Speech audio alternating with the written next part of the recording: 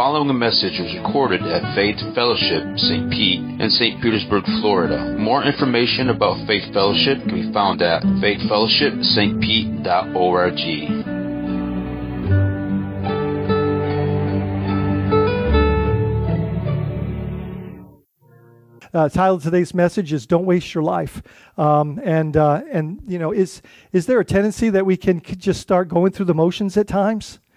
You know, we can fall into ruts and routines, and sometimes we just need to be reminded that we were bought with a price, and that we're not our own, and that we're here on purpose for a purpose. Right, and that the mission of God is really the mission of our lives, and that we're meant to share that together, and support and encourage and strengthen one another as we walk through this journey together. But the context here is this. If I kind of put us right in the timeline here, this coming in the text, this coming Sunday is the triumphal entry. This is where Jesus comes into Jerusalem. So like this coming Sunday in the next major event in the text is Christ marching through Jerusalem, and they're crying, "Hosanna in the highest, God save us, praise the Lord. You know, our King is here." That's what he's kind of addressing here and saying that's not what's going to happen here. Right? I have a bigger plan. I have a greater mission. I'm coming to die. I'm the Lamb of God that takes away the sin of the world. I'm coming to die, to rescue you, to heal you, to set the captives free.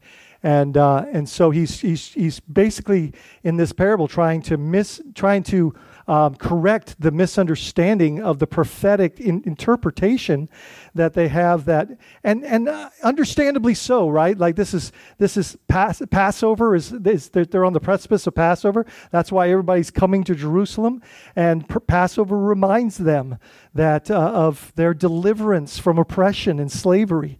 And so, of course, that's their hunger, that's their desire in this moment, is they want to be relieved of this, and they want all these glorious promises of David's seed, the line of David, that this coming king that's going to be an eternal, a throne without end. They want that to come to fruition in their timeline, because they're feeling the pain and agony of the oppression that they're in, and yet that's not God's plan for this moment. He's a coming king, and he's coming to establish his kingdom and plant it in us by his Spirit, and he wants them to understand that. Also, this parable is happening basically on the heels of Zacchaeus' basically testimony of his experience of salvation. And so that's why we understand what's happening here, and what he's talking about makes so much more sense to us when we understand what Zacchaeus has just experienced in his faith and his heart transformation that has led to his mouth declaration and his objective to give to the poor. That's the first thing that comes out of his mouth after experiencing salvation, as Jesus attests to that in the text, and we'll look at that in just a moment. So that we're all on the same page, I'm going to read the passage for us again. We're in Luke 19, 11 to 27. Such a rich text, so let's get our hearts ready and our ears receptive to just the truth of God. God, help us. Open our ears and eyes to this, the truth of your word, please. Holy Spirit, help us. So here we are, Luke 19, 11 to 27. Let's read it together. As they heard these things, he proceeded to tell a parable, he being Jesus, because he was near to Jerusalem, and because they supposed that the kingdom of God was to appear immediately. He said, therefore, a nobleman went into a far country to receive for himself a kingdom and then return. Calling 10 of his servants, he gave them 10 minas and said to them, engage in business until I come. But his citizens hated him and sent a delegation after him, saying, we do not want this man to reign over us. When he returned, having received the kingdom, he ordered these servants to whom he had given the money, to be called to him, that he might know what they had gained by doing business. The first came to him and said, Lord, your mina has made 10 minas more. And he said to him, well done, good servant. Because you have been faithful in very little, you shall have authority over 10 cities. And the second came, saying, Lord, your mina has made 5 minas. And he said to him, and you are to be over 5 cities. Then another came, saying, Lord, here is your mina, which I kept laid away in a handkerchief. For I was afraid of you, because you are a severe man. You take what you did not deposit, you reap what you did not sow. He said to him, I will condemn you with your own words, you wicked servant. You knew that I was a severe man, taking what I did not deposit and reaping what I did not sow. Why then did you not put my money in the bank, and at my coming I might have collected it with interest? And he said to those who stood by, take the mina from him and give it to the one who has the 10 minas. And they said to him, Lord, he has 10 minas. I tell you that, this is what Jesus' response to that is. In his own parable, I tell you that to everyone who has, more will be given. But from the one who has not, even what he has will be taken away. But as for these enemies of mine who did not want me to reign over them, bring them here and slaughter them before me. Okay, so much to unpack here, so much benefit here. Oh Lord, help us, right? So verses 8 through 10 of this chapter helps us to understand the context. And though we've looked at that, I just think it's important we reread that.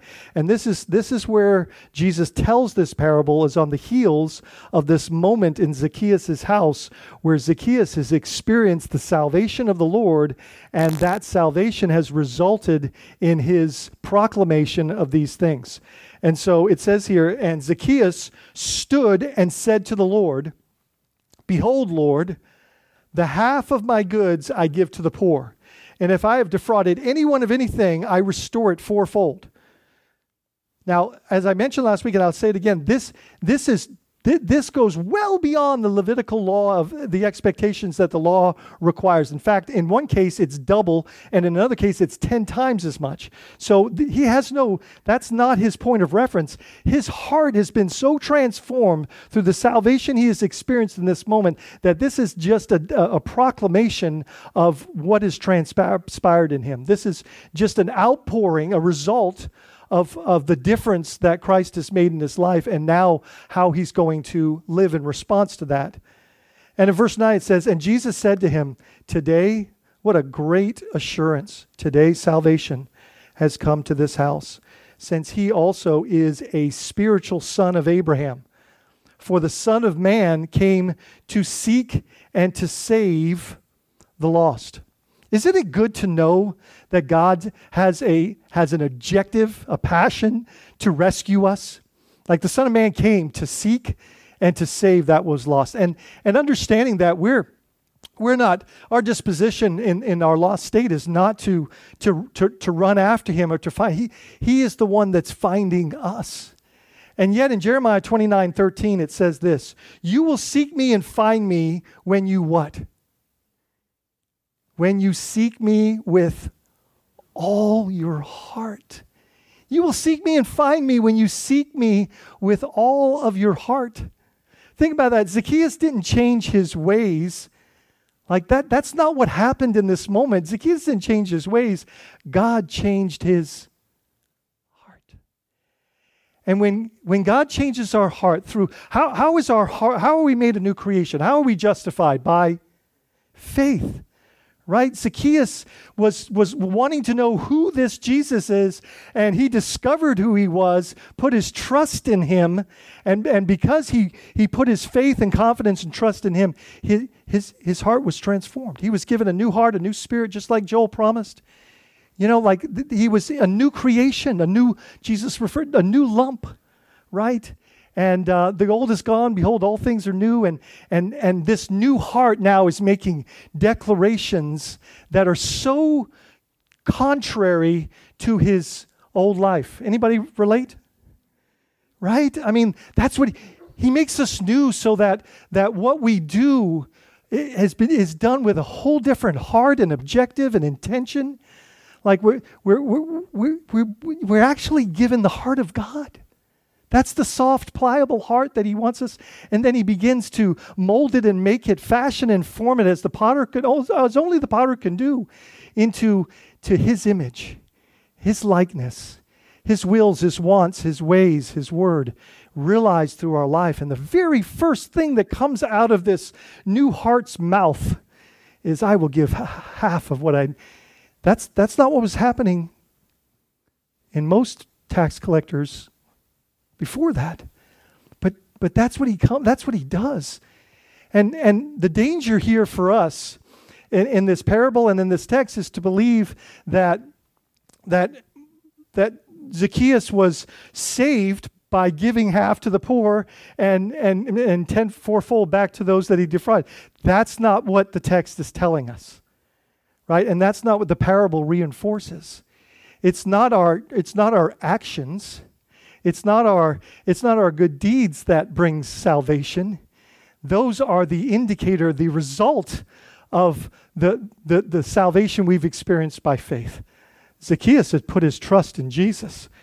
And when we do, we experience these transformative, heart-changing moments. When we acknowledge who Jesus is, who we are, and what we do is miraculously transformed. Amen? Right? Because, and that's why the text will light up for us here in just a minute. It's, like one of these servants that's brought to account in this moment doesn't know the master. And he makes assumptions about the master that leads to a whole different approach to what's been entrusted to him.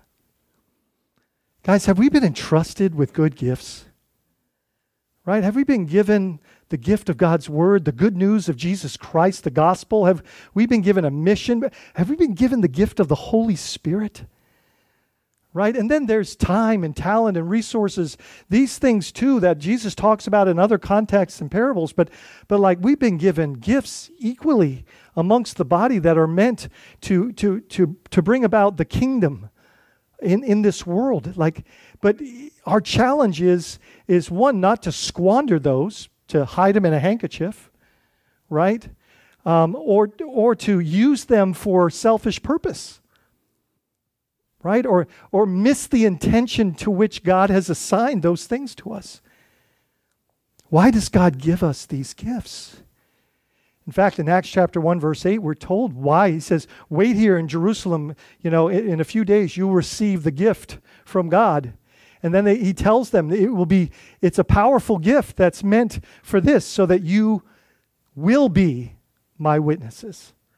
You will be my witnesses. This is the heart of God, the intention of God. Do you think that God has intention to the gifts that he gives us? Like that he has a purpose for that? And he wants us to work within community to see those to fruition. And did Jesus manage his mina well? Do you know what I'm saying? Like, was he not an awesome example of what it looked like to, like, what did he come to do? To show us the Father.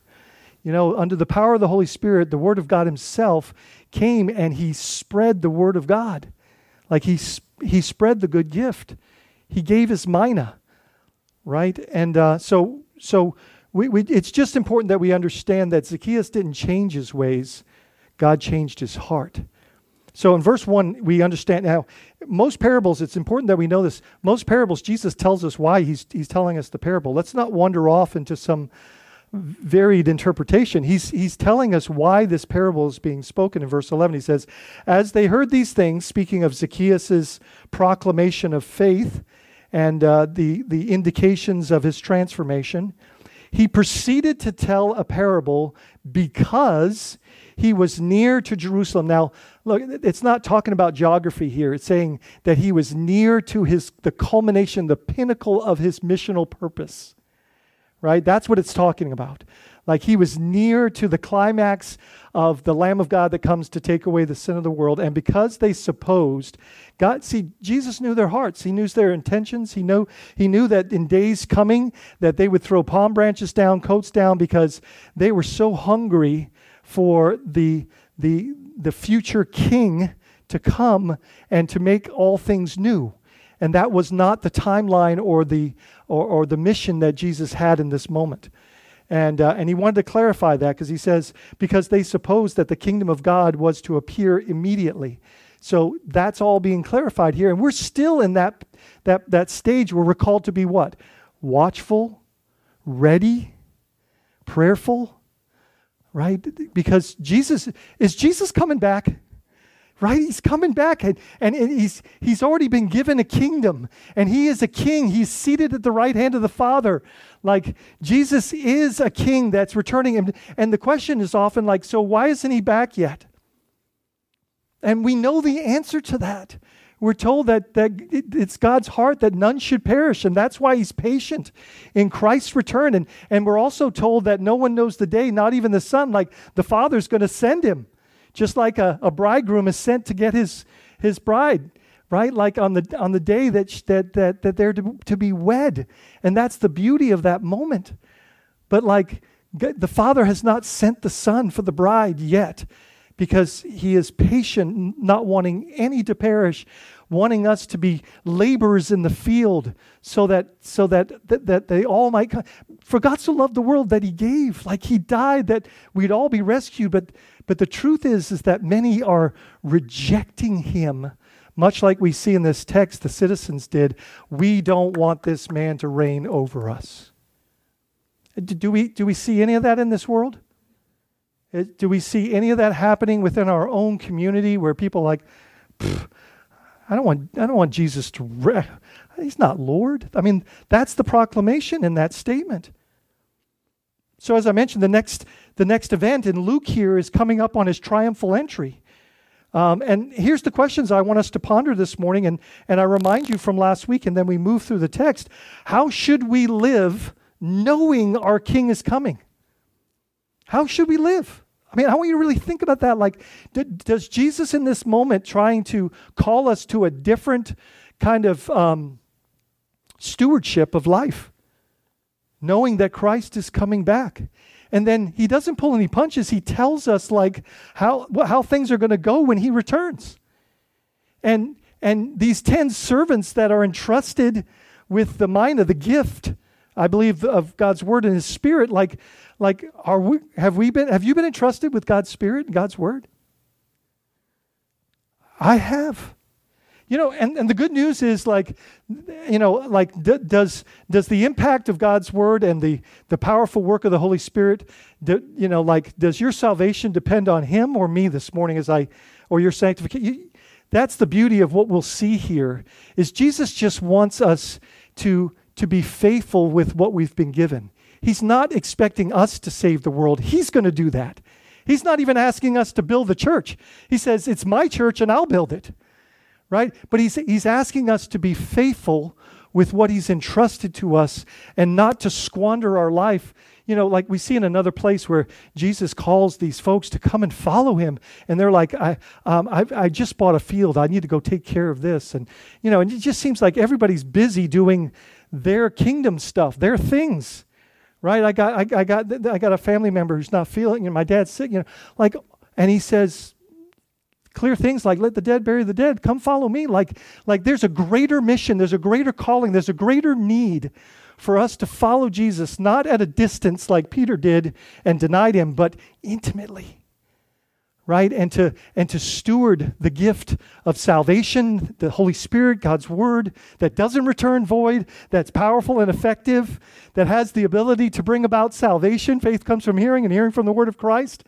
And we get to be, he's invited us to be a part of saving the world. Sheba has this awesome shirt. It's this, all the superheroes, like Spider-Man, Superman, all Batman, they're all there, right? And she's got this shirt, and in the middle of them is Jesus sitting there on the bench. They're all kind of looking at him and you can see they're all and the caption above Jesus is, and that's how I save the world. right? And it's, like that's our superhero. Like there's he's the mighty righteous one. He's the one that's rescued us from darkness to light, from death to life. And by putting our faith and trust in him, we are moved from wicked, as this one of these servants are called, and we'll talk about that in a minute.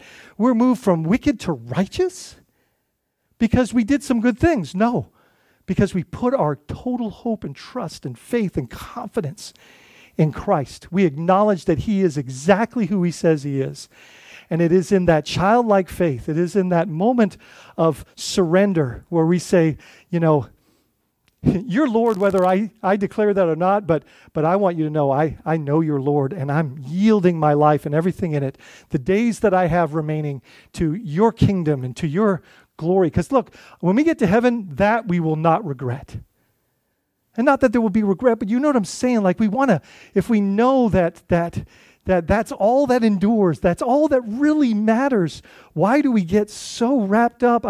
I say we, like, why do we get so wrapped up in our kingdom and our, I don't have time for it, but she and I had a glorious conversation around that. This can be so practical for us. Do you ever have moments in your life where circumstances kind of try to call you to a fearful posture? Where your faith is tested? Like, am I really, am I living for him or for me? Am I going to glorify God with everything that he's put in my life, or am I going to seek my own gain? Right? And man, that's when faith becomes so necessary and practical. It truly is faith is not just something we do one time where we put our hope and trust and declaration into Christ and who we agree that he is the King of Kings and Lord of Lords. Every day we make faith moves. We have opportunities to practice and to put our faith into action all the time. What are you doing to prepare for his return? He's coming back. Right? And does how we manage time and resources matter? As I wrote that point, I was like, is how we manage our time and I couldn't even put I just said time and resources, because they're not ours, right? Like when we really understand and the way that all these parables are declared to us, and then we're told with emphatic intention that we're meant to see everything that we have as stewards, as managers, not owners. That's a clear danger. Like that this is entrusted to us, and it's clear in this parable that there's going to be an account, because it says this is what your mina did. Your mina, that everything that's given to us, even the breath that we breathe, and the new hearts that we have, and the spirit we've been given, and the body of Christ, all these glorious gifts are meant to be stewarded and understood as his. Who does the body of Christ belong to? Right? He's the head of the church. It's his church. I will build he says, my church. And are you a part of the body of Christ? Are you a part of the church? So isn't that good to know that you're his? Isn't that sweet? He says, you've been bought with a price. You are not your own. And that's a statement of redemption. That's a statement of love. He's purchased us back to himself. He speaks about that over and over again in various ways. Next question is, are you investing in eternity? Are you making intentional investments in eternity? Jesus' earthly ministry in this moment is about to come to an end, to a culmination, to its pinnacle. And he starts to kind of take the training wheels off in his teachings. Do you notice that? He just gets really raw and extremely transparent, and all of the teaching just becomes super poignant to this moment. And in verse 12, we continue the text and says, and he said, therefore, a noble man went to a far-off country to receive for himself a kingdom and then return. Jesus is describing himself, right? we have to understand that over and over again in the New Testament, when he's glorified, he goes to the Father, and the Father gives him, he puts everything under his feet, right? But before that, like, he made himself nothing, taking the very form of a servant, being made in human likeness, becoming obedient to death, even death on a cross, and God gave him, glorified, God gave him the name that's above every name, that at the name of Jesus, every knee will bow and every tongue confess, and he's referred to as the King of Kings and the Lord of Lords, the King of Kings. And we see that throughout the Paul's letters, that at that point he is given a kingdom. And that's when at that point, at Pentecost, that's when he pours out his kingdom by the means of the Holy Spirit into us, that he has cleansed, made the temples and washed them, cleansed the temples. And now he's poured out his kingdom, his Spirit that's now in our midst. And we are kingdom kids. We are a community of saints that are now living as citizens, ambassadors of a whole different culture and kingdom. And everything all the resources that we have now, we understand are not meant for our benefit, because who gets the increase? And that's one of the biggest challenges in this passage, is that at the end of the day, the increase is meant to be brought back as an act of worship. As an act of worship. And so he's speaking of himself here. God the Father will put everything under his feet after he is glorified, after he is risen and now seated, which is a sign of authority. He is currently seated with the Father. We know that our King and his kingdom are coming. Right? And it's come, but its full expression will be something that we will experience in days ahead. And here's the thing, guys, like, if we know that, and truly believe that, then we have to live differently, right? And this parable is not meant to say, like, you need to be better, you need to do better. It's not about behavior as much as it is about believing that he is who he is, and what he's saying is factual. It's going to come to fruition, and us putting our trust and faith in his word. So basically, when we live knowing he's coming back, and we live differently because of that, that is a statement of faith. Do you understand what I'm saying? You're putting faith in the fact that Christ is going to do what he said he was going to do, and he is who he said he is. Look, he's not hanging on a cross anymore, right? He's alive. Do you believe that? He's alive and he's seated. He's an advocate and mediator on your behalf. Like, he's king, and he's looking like he's still. Do you know that Jesus is still seeking to save the lost? And we're the means of that? Do you know that we get to be a part of this mission? And and it's so important to him, right? Can you imagine? Like, he died for it. He died for it. Do you think that he's saying, can you join me in this? Be a living sacrifice?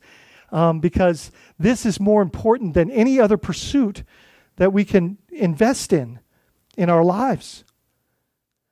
Verse 13, calling 10 of his servants, he gave them 10 minas and said to them, engage in business until I come. It's like John said this morning, Jesus said, I'm about my Father's business. Are you about the Father's business? Like, he wants us to engage in eternal investments that yield eternal rewards, and benefits and glory for God. Engage in business until I come. Engage. He called them. Like, we're called. Do you know we're called to be missional people? We're called to witness. That this is why we've been entrusted with gifts. Notice he gave the servants one each. Like, everyone has been sealed and given the gift of the Holy Spirit, the gift of God's word, and so much more. And I think it's important that we always recognize that these are servants, and that's what we're called to be. James was the brother of Jesus. He could have used that as an accolade, but he opens up his letter in first verse and said, James, the servant of the Lord Jesus Christ. Can you imagine saying that about your earthly brother, that you struggle to, which understandably so, but that is the calling on our life, is to be servants. To be servants. right? And entrusted servants that understand that our master is the most glorious and most worthy and wonderful. And we want to do whatever we can for his fame and glory. So what is a mina?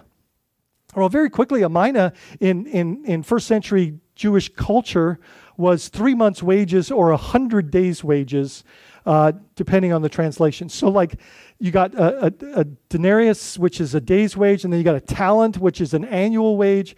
But this is a significant sum, right, that is being entrusted to the servants. But by all means, he has greater intentions for what he is using the mina for in this illustration or parable. So what is he asking of them? What is he asking them to do? I want you to think about that. He answers that question. Verse 14 says, "But his citizens hated him and sent a delegation after him, saying, 'We do not want this man to reign over us.'" If you came to this passage fresh, you'd be like, what? The citizens hate him? So who are these people that hate him? Well, when we dive in, we understand that this is the citizens of the nation of Israel.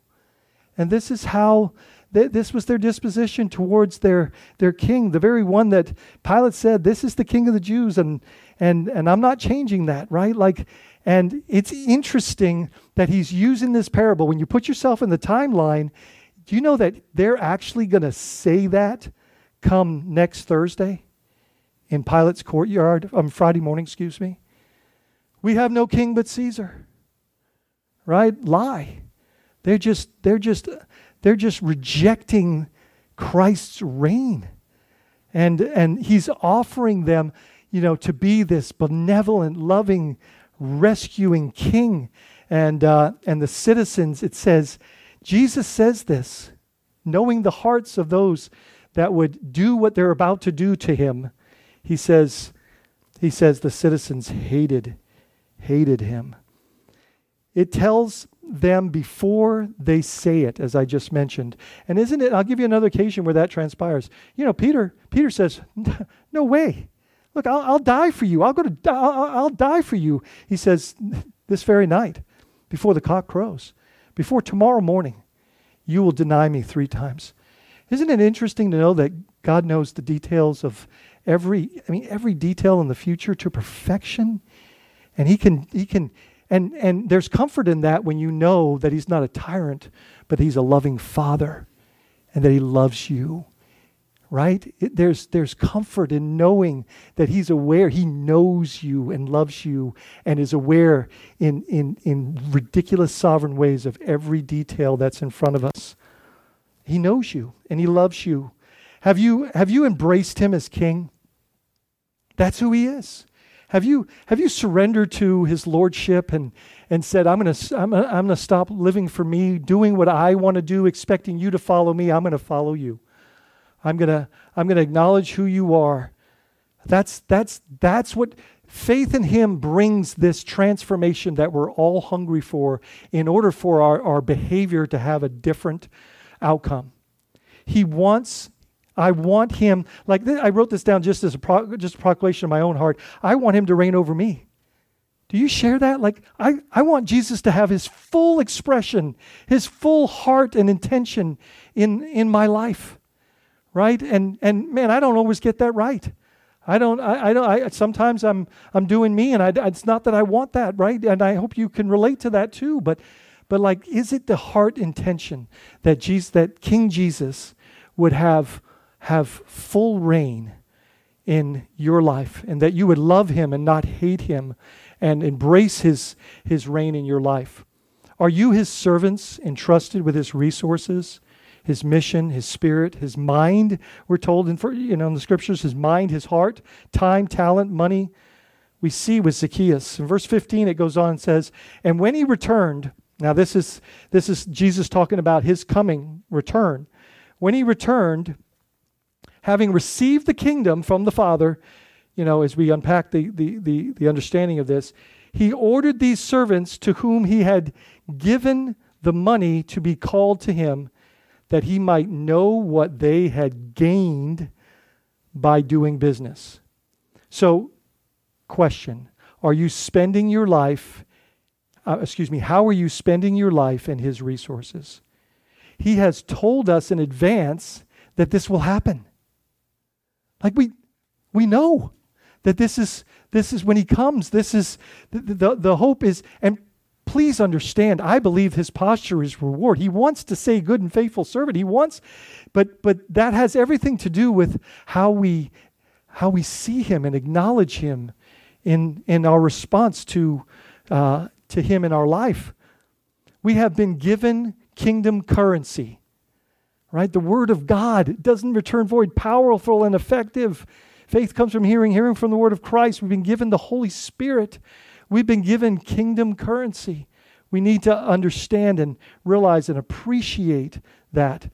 The expectation is that we will invest it for increase. That's the given understanding and expectation here, is that we will go out and advance what's been given to us. You know, much is given, much is expected. Like when we think about like what's been entrusted to us, it doesn't make sense for anything else for us to do. I mean, like if you had the cure for cancer and experienced the cure in cancer, and would you keep that to yourself, or would you charge a lot of money so that people couldn't?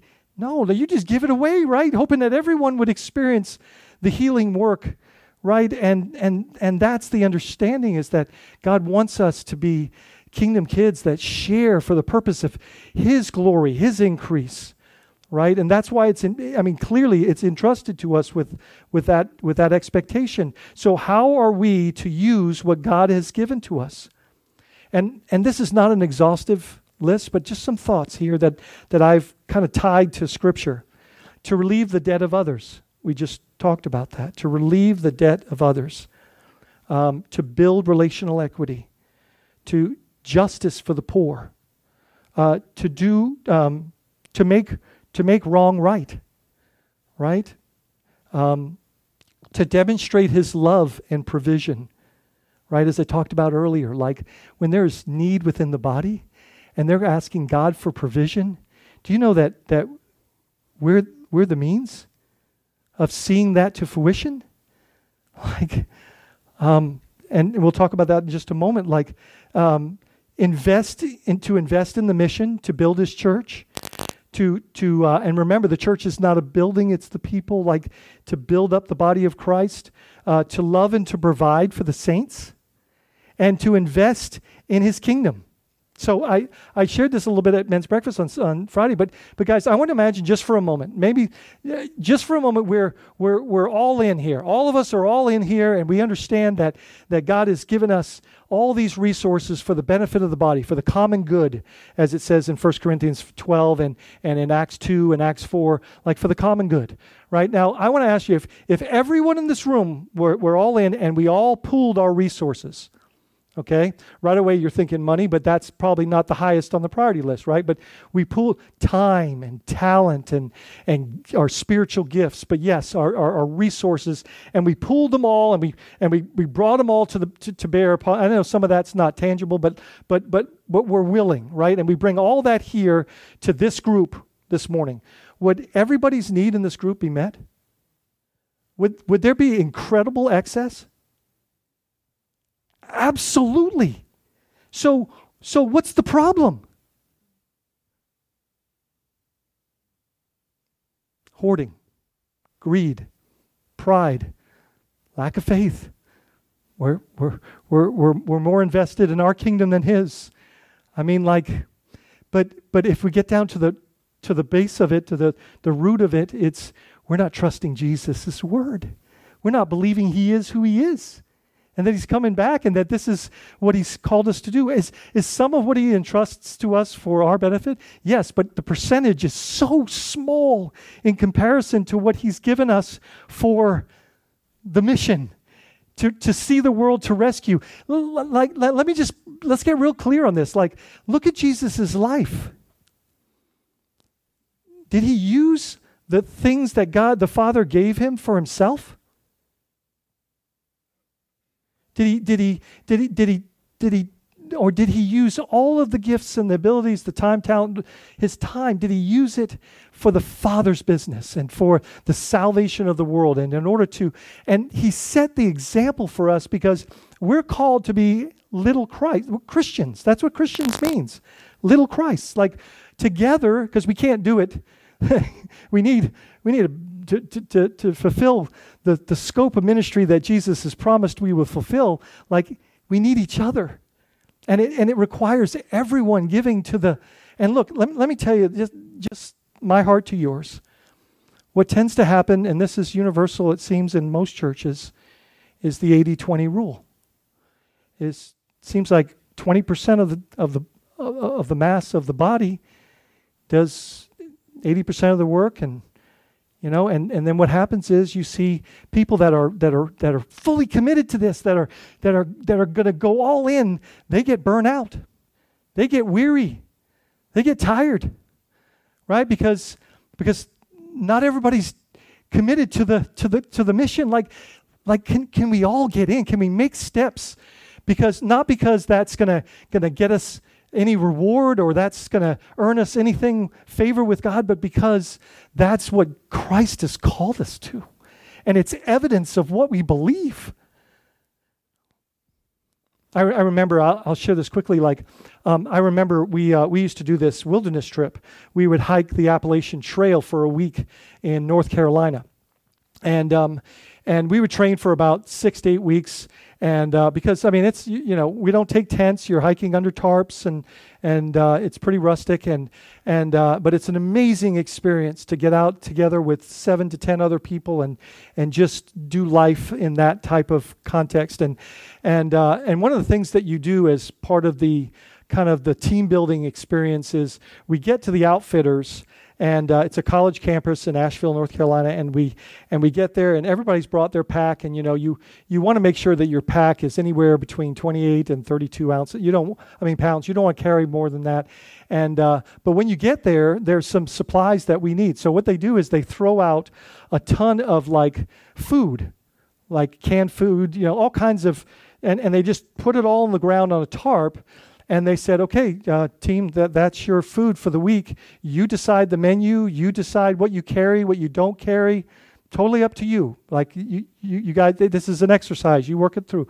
So obviously we all get around and we start kind of setting up a menu, and we're going to need this and need this and need this and this. And by the end, we needed most of the stuff that was there. But now the time comes where, okay, who's going to carry it? Right? And so, some of the more stronger or ambitious folks, and they might not be the same people, by the way, start just saying, I'll take this and I'll take this, and they start adding that to their pack. And, ideally, and that's the way it always goes, it all got taken and it was in the packs. But as we go through the journey, right? As we go through the journey, what happens is, the moment we start, hiking and carrying that weight, right? What ends up happening is someone's like, hey, can we eat what's in my pack tonight? I know it's not on the menu, but can we just eat that? And then others are like, it's okay. I can carry some of your weight if that's really giving you thank you for expressing that need. I'll put it, and it becomes this sharedness that is necessary for us to walk through the hard journey of life with its ups and downs and its, and sometimes, anybody here, does your pack feel heavy at times? Anybody? Right? Or maybe your pack's light. And wouldn't it be ideal to say, hey, Logan, I can tell your pack's pretty heavy, and that's because you're trying to be a servant. You're trying to carry the weight of a lot of us. And we had several on the trip that were just like, they would just, I use Logan because he was the pinnacle. Like this kid was servant's heart, and he was gonna, if it meant him going down, he was gonna take as much as he could just for the benefit of the team, you know what I mean? And doesn't that translate to the body? Like if everybody, everybody's, listen, let's carry the weight that we can carry for the season that we're in. And when we're in a season where our pack's feeling kind of heavy, can we express that, hey, my pack is, I would love that to become a part of our cultural language. hey, my pack's feeling pretty heavy today. What can I carry? We're even told, like Paul says, carry one and share one another's what? Burdens. Right? It doesn't mean that we take it all, but if everybody takes a little, doesn't it help? Like, man, I remember wanting to like carry my load, right? And I remember going, man, this is like there was moments we weren't hiking, we were crawling up the mountain. Like that's just what it required. And it was so, it was, like when that meal was eaten, man, I just felt like, like let's make sure that we're all doing our part, because otherwise, what happens, and this happened too, is like people start to fall out. Are we seeing that in the kingdom? Like people have just too much on them and they're starting to fall out, and if everybody does their part, like it's not overwhelming on any.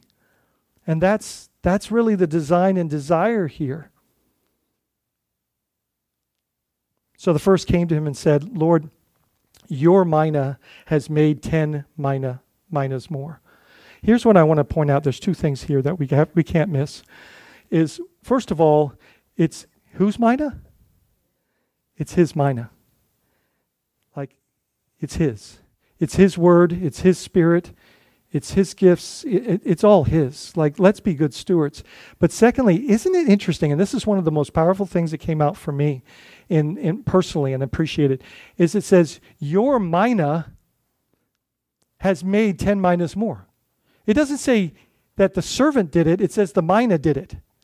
Let me unpack that. God's word and God's spirit is the one that's going to see the mission to fruition, right? It's not by power or by might, but by my spirit. Who saves? And by what means? Through his word, by his spirit. But here's the thing. We get to be stewards. We get to be the instrument, the conduit, the helpmeet in this opportunity. And the reason I share that is that sometimes we put all this weight on us, like we got to go save the world. Right? Like who's building the church? Who's saving the world? Right? It's God's doing that, and what he wants you to do is, it's like Moses at the bush, right? He says, not me. I'm out. I can't do it. God said, who said anything about you doing it? I'm doing this. I just want you to be my mouthpiece. Same deal. Right? It's not by power or by might, but by my spirit. God's saying that, like, it's the mina that brings about the minas. Right? It's the very thing that God's given us that's going to bring about the very thing that he's going to like commend us for, but he's saying that you're a good servant. You've been faithful with what you've been entrusted with. The rescue of the world is not our responsibility, but God in his grace and mercy has invited us to be a part of it. And are we stewarding the means of salvation, which is God's Spirit and God's Word, which the Lord has entrusted to us? So he says, Lord, your mina has made 10 minas more. And he said to him, well done, good servant, because you have been faithful with what's entrusted to you. In very little you shall have authority over 10 cities. And that makes perfect sense, because it's like Paul says, like, what is his reward? The very ones that are coming to faith, right? And so when we're in eternity, we possibly get to be shepherds over those that God has used us to help. Look, have I saved anybody in my lifetime of 33 years of ministry? No. But my role as pastor, as a teacher, and every gift is meant to have this same objective, is to steward the gift that's been given, and to share that gift, and to trust that it's God who's going to do the rescue and the saving. And part of that takes the burden off of, I don't have to save the world, but God's going to save the world. That's where my faith and trust is in. God's going to do it, and he's invited me to be a part of it. That is so exciting. The second came and said, Lord, your mina has made 5 minas. And he said to him, and you are to be over 5 cities. So what are we to learn from this? This is our ideal motivation to serve, to please the Lord. to please the Lord. And when we look at this, it's faith in action, right? We're not trying to earn anything, right? It's our confidence in who he is and what he said, and we're putting that into practice. Are you being faithful with God's gifts? That's the question. They said, your mina has made. I've mentioned that. There are eternal rewards at stake here, right? And we are developing our eternal resume. We are always living out what we believe. That's what we have to understand. Whether we believe Christ, we're always living out what, like if we talked about this in class, like if someone had intimate knowledge of how you use money, they would clearly know who your God or gods are, right? How we spend our time. But let me be clear, those are indicators. The catalyst is faith in Christ Jesus that changes our heart and then redirects everything in our life. Verses 20 and 21 go on to say, and then another came saying, Lord, here, and this is it, here is your mina. He gets that right, which I kept laid away in a handkerchief. Why? Why? 2 reasons. First one, for I was afraid of you. Second one, because you are a severe man, and you take what you did not deposit and reap what you did not sow. I have a question for you. Is that Jesus? Does that sound like Jesus to you? That he takes what he did not sow, that he's a thief? Now, that sounds like somebody else. That's not Jesus. You know, he doesn't know his master. And do you know that's what actually makes him wicked? It's not what he did. How are we saved? By faith. Like it's what we believe about Jesus. And so we're made righteous from being wicked. We're made righteous through belief. It's not about what he did. It's about what he believed that motivated what he did or didn't do. Does that make sense? That's so important that we get that. Because what drives everything that we do is what we believe about who God is. John said there was a quote a few weeks ago about this. That's not Jesus. That's not who he is. But what's so interesting, you know, like in Matthew chapter 7, it says, by the measure you judge, you will be judged. Like we set our own standards of judgment by how we judge others. Like that's that's sobering. But here he's saying a similar thing. Like he goes on to say, I'm going to condemn you by your own words, your own perception of me. You're going to get from me what you believe I am. Do you see it? We're responsible for our own condemnation because we rejected Jesus. But if we accept Christ, if we believe he is who he is, what happens is we are transformed, and then the outward expression of that is also transformed. You see it? Because we're not talking about deeds here. Those are the evidence, just like with Zacchaeus. Those are the evidence of a transformed life. It's so much more about what we believe about who Jesus is. And this guy is declared wicked by his master because he doesn't really know him. He was motivated by fear rather than faith. Right? And this is interesting. Do you struggle with fear of failure? Can I say something to you this morning? This is so important. I can't miss this. Like, this is so important. Like, there are so many people that are afraid to be kingdom kids because they're afraid of failure. Right? And we see this in this text. And let me relieve you of that by saying this. Who's going to get the job done? Who's going to finish what he started? Who's building the church? Who's going to see the mission to its end? Who's in charge? Like he's going to get this done with or without us. Right? And it's our confidence that it's his mission and it's his power and it's his objective and he's going to see it to reality. Our confidence then becomes in him, not in us. Do you see it? The problem with Moses at the burning bush was he wasn't going to be on mission. He wasn't going to be the instrument that God wanted him to be because he took personal inventory of what he could or couldn't do. Rather than saying, "Oh God, this is what you're doing? Okay, I'll be your instrument." He said, what did God say to him? Who made your mouth? Like, This is my thing, right? Like, and that's good news, right? That's good news. Because fear of failure is a testimony of us not trusting God for the promise of what he's seeking to accomplish. It's just not about what we can or can't do. It's what he did do and will do. Our faith is not in what we can do or not do, but in what he will do. Does that make sense? That we're putting our faith in him and his promises. Our lives should be a demonstration of faith in his promises. He probably didn't think, in my opinion, he probably didn't think that he was coming back. Because if he did, this would not have been what happened. Right? He wasn't trusting him at his word because he told him he was coming back. But if we don't know him and love him, we will not honor him with his gifts and be condemned by our own words and actions. So it finishes like this. He said to him, I will condemn you with your own words, you wicked servant.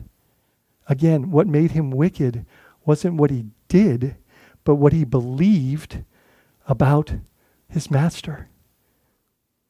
He knew that it says, you knew that I was a severe man. In the Amplified, it says, you perceive, like it's saying like that was your assumption, right? You knew that I was a severe man, taking what I did not deposit and reaping what I did not sow. And so what made this servant wicked? What he thought he knew. More importantly, who he thought he knew.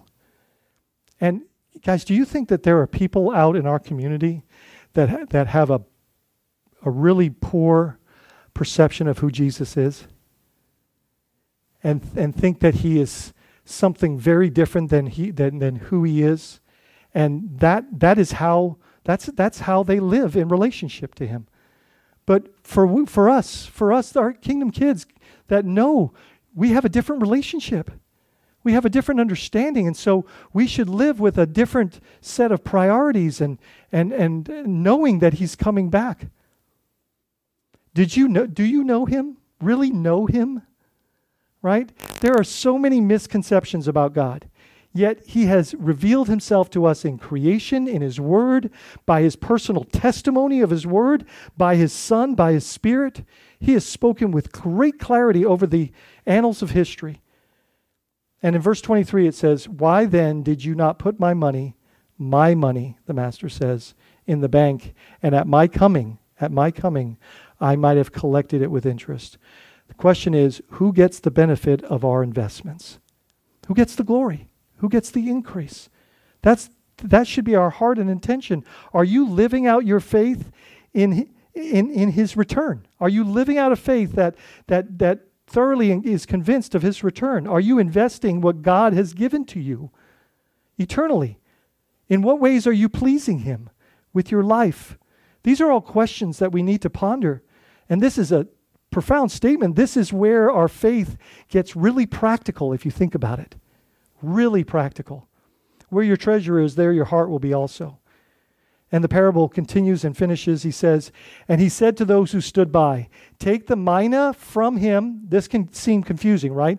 Take the mina from him who had one and give it to the one who has the 10 minas. And of course, there's a question or objection. It says, and they said to him, Lord, he has 10 minas. I tell you that everyone who has, more will be given, but from the one who has not, even what he has will be taken away. See, do you believe that the kingdom economy is different? That the last shall be first and the first? Do you think that it's an upside down concept to what we believe the world's economy? Like, it's different, and Jesus is helping us to understand something here. And here's the two principles. Faithfulness in eternity is marked with abundance. Did you hear that? Faithfulness in eternity is marked with abundance. Squandering our gift or gifts leads to eternal poverty. There's the principle that Jesus wants us to understand. And how we invest in eternity or in our lives, is important. Are you investing in eternity? There's the question. Faith spends differently and eternally. Are you spending in faith or in fear? In his kingdom, yours. And then finally, verse 27. But as for these enemies, previously referred to as citizens that hated him, right, of mine, who did not want me to reign over them, right? These are ones that rejected his lordship at this stage in the game when he comes back. Bring them here and slaughter them before me. This is a sobering moment, right? This is the weeds and the wheat in a more like raw statement. Jesus warns us in advance. Those who remain enemies of God and resist his reign will have a bitter result. That's what we're told, right? And so what should that do for us as the saints? Should that not compel us to share the gospel and to do what a changed heart desires and results in? Ideal justice is to be justified in the cross, right? Like, Jesus doesn't want anybody to perish. He came to save the world. But we know there are people that are just in a staunch position of rejecting him and his reign in their life. Have you decided and declared Jesus King and Lord? I hope that that's true of you this morning. I hope this morning that you have made a sincere declaration, knowing that he is king. We don't make him king by our declaration. We accept and realize and acknowledge that that is who he is. And he is good, and he is benevolent, and he is kind, and he is merciful. He is love, and he wants to rescue us. But if we reject that to the bitter end, and I thought this verse would... In fact, I will save this final verse for our benediction. If we could stand and the worship team would come. Guys, as they come and prepare for this last song, can we really ponder like what it means for... Here's the danger. Don't walk out of here and not really consider what the text is calling us to here. I am so thoroughly convicted by this in moving in different directions and using time, talent, resources, God's Spirit and God's Word for his kingdom and his glory. And what does that mean for you, for us, as we've been given this wonderful reminder today? So let's stand, let's worship, let's praise, let's be mindful and examine our hearts and ask the Lord to help us.